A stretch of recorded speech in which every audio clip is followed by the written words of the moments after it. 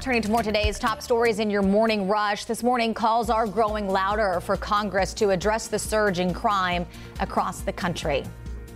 I'm Bree Jackson in Washington, where senators are eyeing a bipartisan deal on gun reform as the country sees a surge in mass shootings. Both Republicans and Democrats involved in bipartisan talks appear optimistic that a deal on new gun laws could come this week. The Union County Sheriff's Office says they've identified 4 teens who broke into cars and stole guns in Indian land. At least 25 cars were targeted. Police say the teens stole at least 2 guns in a vehicle that had keys left in its ignition. Deputies say the group of suspects only targeted unlocked cars in the Bonterra subdivision. The teens are now facing more than 24 felony charges. 2 Fort Bragg officers accused of taking items from the Department of Defense and reselling them for money.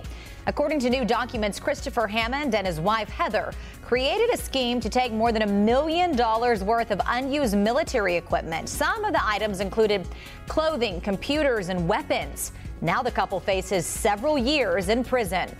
Tonight, Mecklenburg County commissioners could apply to get funding for bulletproof vests for law enforcement officers.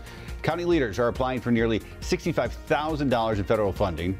The government program is meant to help protect officers in the line of duty. It's just one of the items on the agenda for tonight's meeting. All kicks off at 6 p.m. Families on SNAP benefits in North Carolina now have more baby formula options. The state has now added 55 more formula products for those who rely on government assistance. This means families enrolled in SNAP can buy more than just Gerber-branded baby formula. The announcement comes as another shipment of baby formula is expected to arrive here in the U.S. later this week.